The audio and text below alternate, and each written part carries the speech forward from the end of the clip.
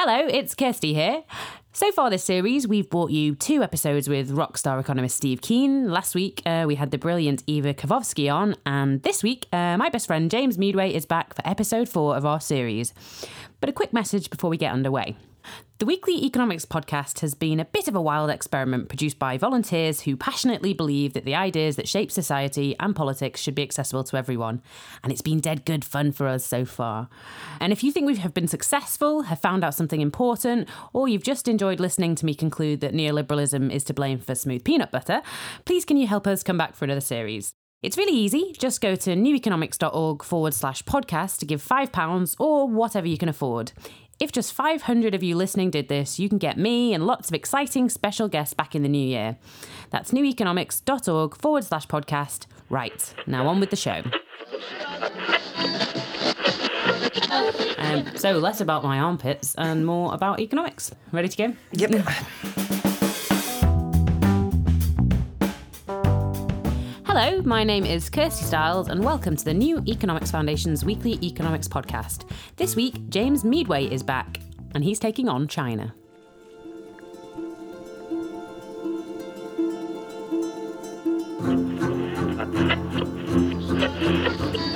That carpet doesn't just come out for anyone. President Xi arrives at number 10 with the promise of billions of business for Britain. Ladies and gentlemen, friends, Shakespeare wrote, "What's past is prologue." This is one of the worst national humiliations we've seen since we went cap in hand to the IMF. The more we trade together, the more that we can work together to confront the problems that face our world today. Fears that China's economic approach is about to run out of fuel has spooked markets. Well, the stock markets are going to move around as stock markets do. Some will be anxious that our future energy security and safety may be in China's hands. And of course, it opens the door to majority Chinese ownership of a subsequent nuclear project. We may be new friends, but equals not even close.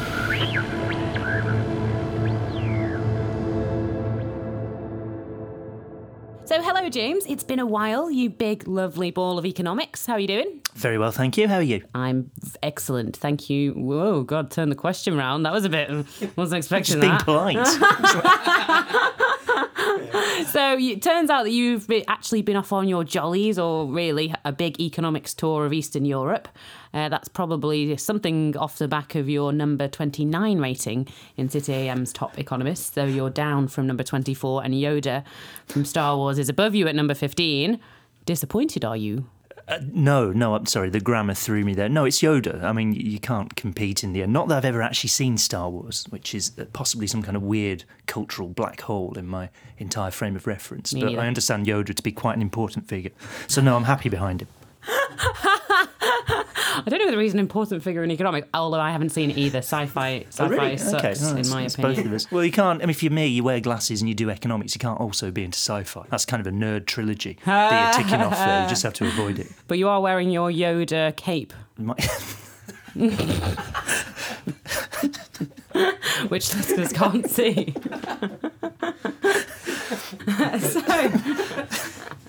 On with the show. So one of the big stories of last week was the visit of Chinese President Xi Jinping to the UK, with the full red carpet rolled out from David Cameron and the old bird, and talk of a golden decade of relations between the two countries. George Osborne was also over in China the other week too.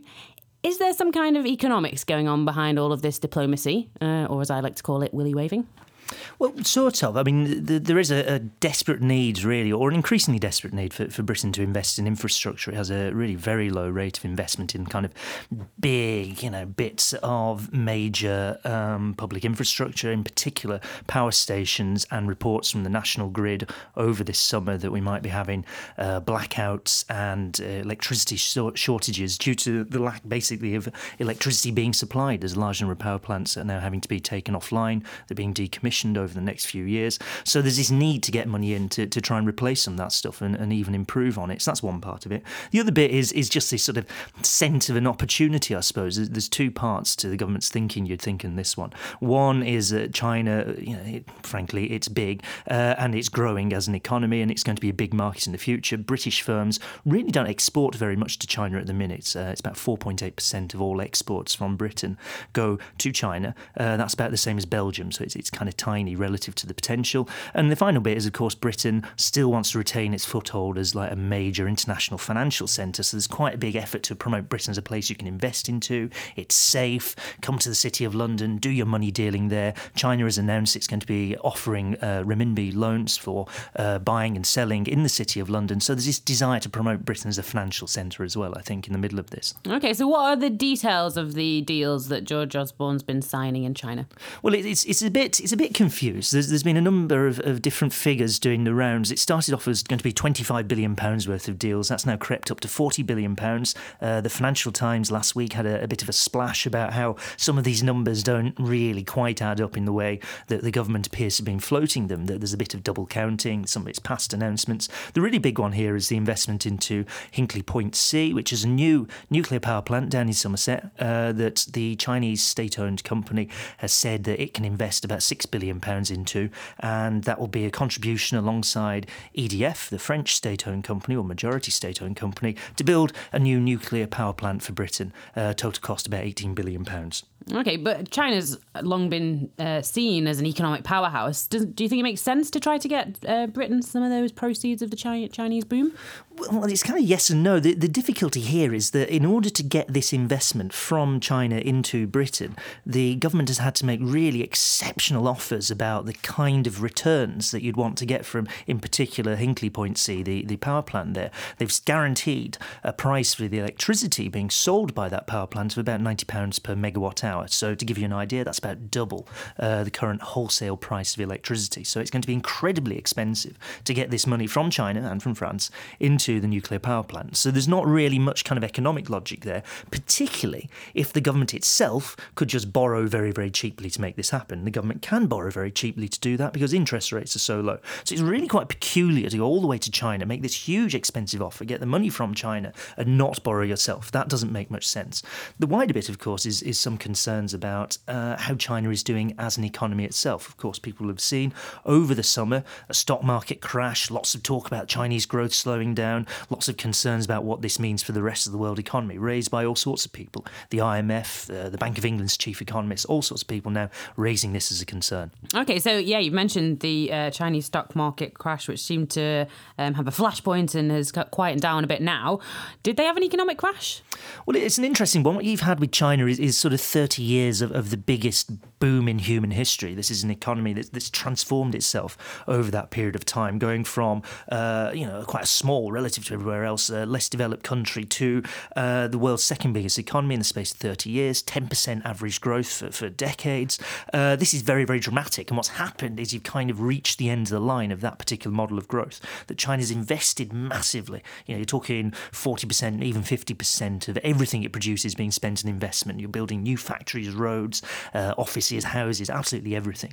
You've invested so much that what you're trying to sell from all of these investments isn't finding markets anymore. And that's partly why there's been a collapse in the price of steel. In fact, it's a major reason behind the collapse in the price of steel, because China's just producing so much steel, you can't sell it, so it's getting dumped. So it's producing already this dislocation in the rest of the world market. What you saw happening over the summer was the way in which the Chinese government tried to get out of the crash of 2008 was to massively expand its own spending, big fiscal stimulus package, but also allow lots and lots of borrowing to take place. And some of that borrowing has made its way into property, and some of it's made its way into shares, and this has turned into bubble, and the bubble burst, and that's really started to frighten people elsewhere in the world. Okay, and are the Chinese doing what they need to do now to solve that problem?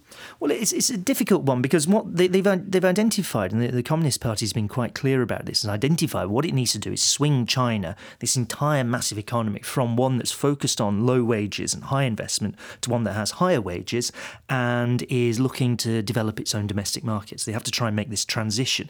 That's actually not a very easy thing to do. It's a very, very difficult thing to do. We've found in the past. There's something that economists talk about which is the middle income trap, the difficulties the economies find in turning themselves from kind of low wage, high investment, lots of exports into an economy more like the one we live in the UK, where people are paid more and there's a bigger domestic market. So it's not an easy thing to do. It looks like over the summer that their interventions in the stock market were basically mishandled, and that's kind of panicked people as well. And it's panicked people trading shares and things in the rest of the world, of course. So it's not clear they'll be able to do it. Nonetheless, it does have a large amount of resources at its disposal. It has the ability to borrow. It has the ability to draw on its very, very large foreign exchange reserves. There's all sorts of reasons to think that China might be able to make this transition, but it's going to be difficult over the next few years. Okay, and what does that transition mean in the world economy? What does that mean for the world? Well, this is where we get back to why is George Osborne and David Cameron and everyone else rolling out the red carpet for China. If you think that this huge economy is going to try,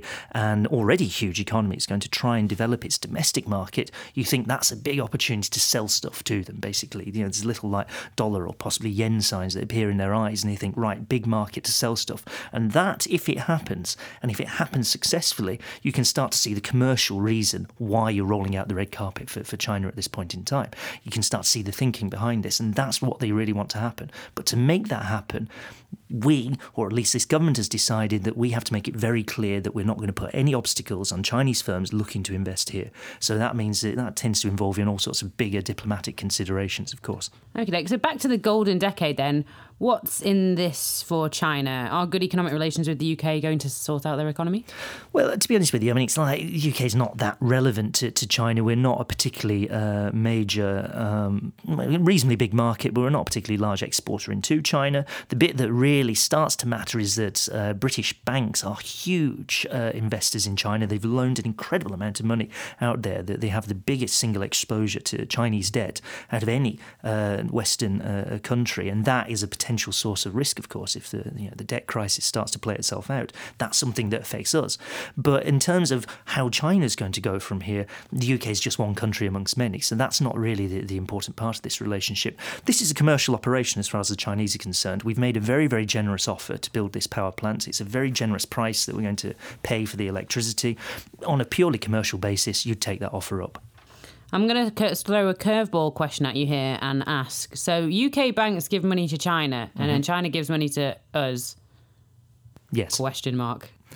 Well, it's all about who's financing and who holds the risk in this particular relationship. That if you have banks based in the UK, so you're talking a couple of very large institutions here, if they're happy to lend to China, they'll lend to China on the basis that they want that money back at some point. China, on the other hand, is happy to lend here on the basis that the government has given them kind of guarantees about how much money they're going to get out of their investments. So this is all about managing the risks involved.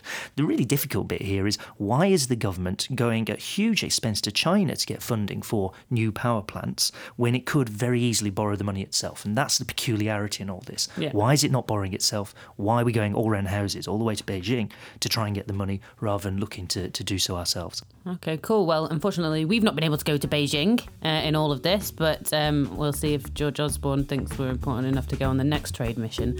Thank you very much, James. A pleasure as always. Number 29, but we're hoping for better. Sorry.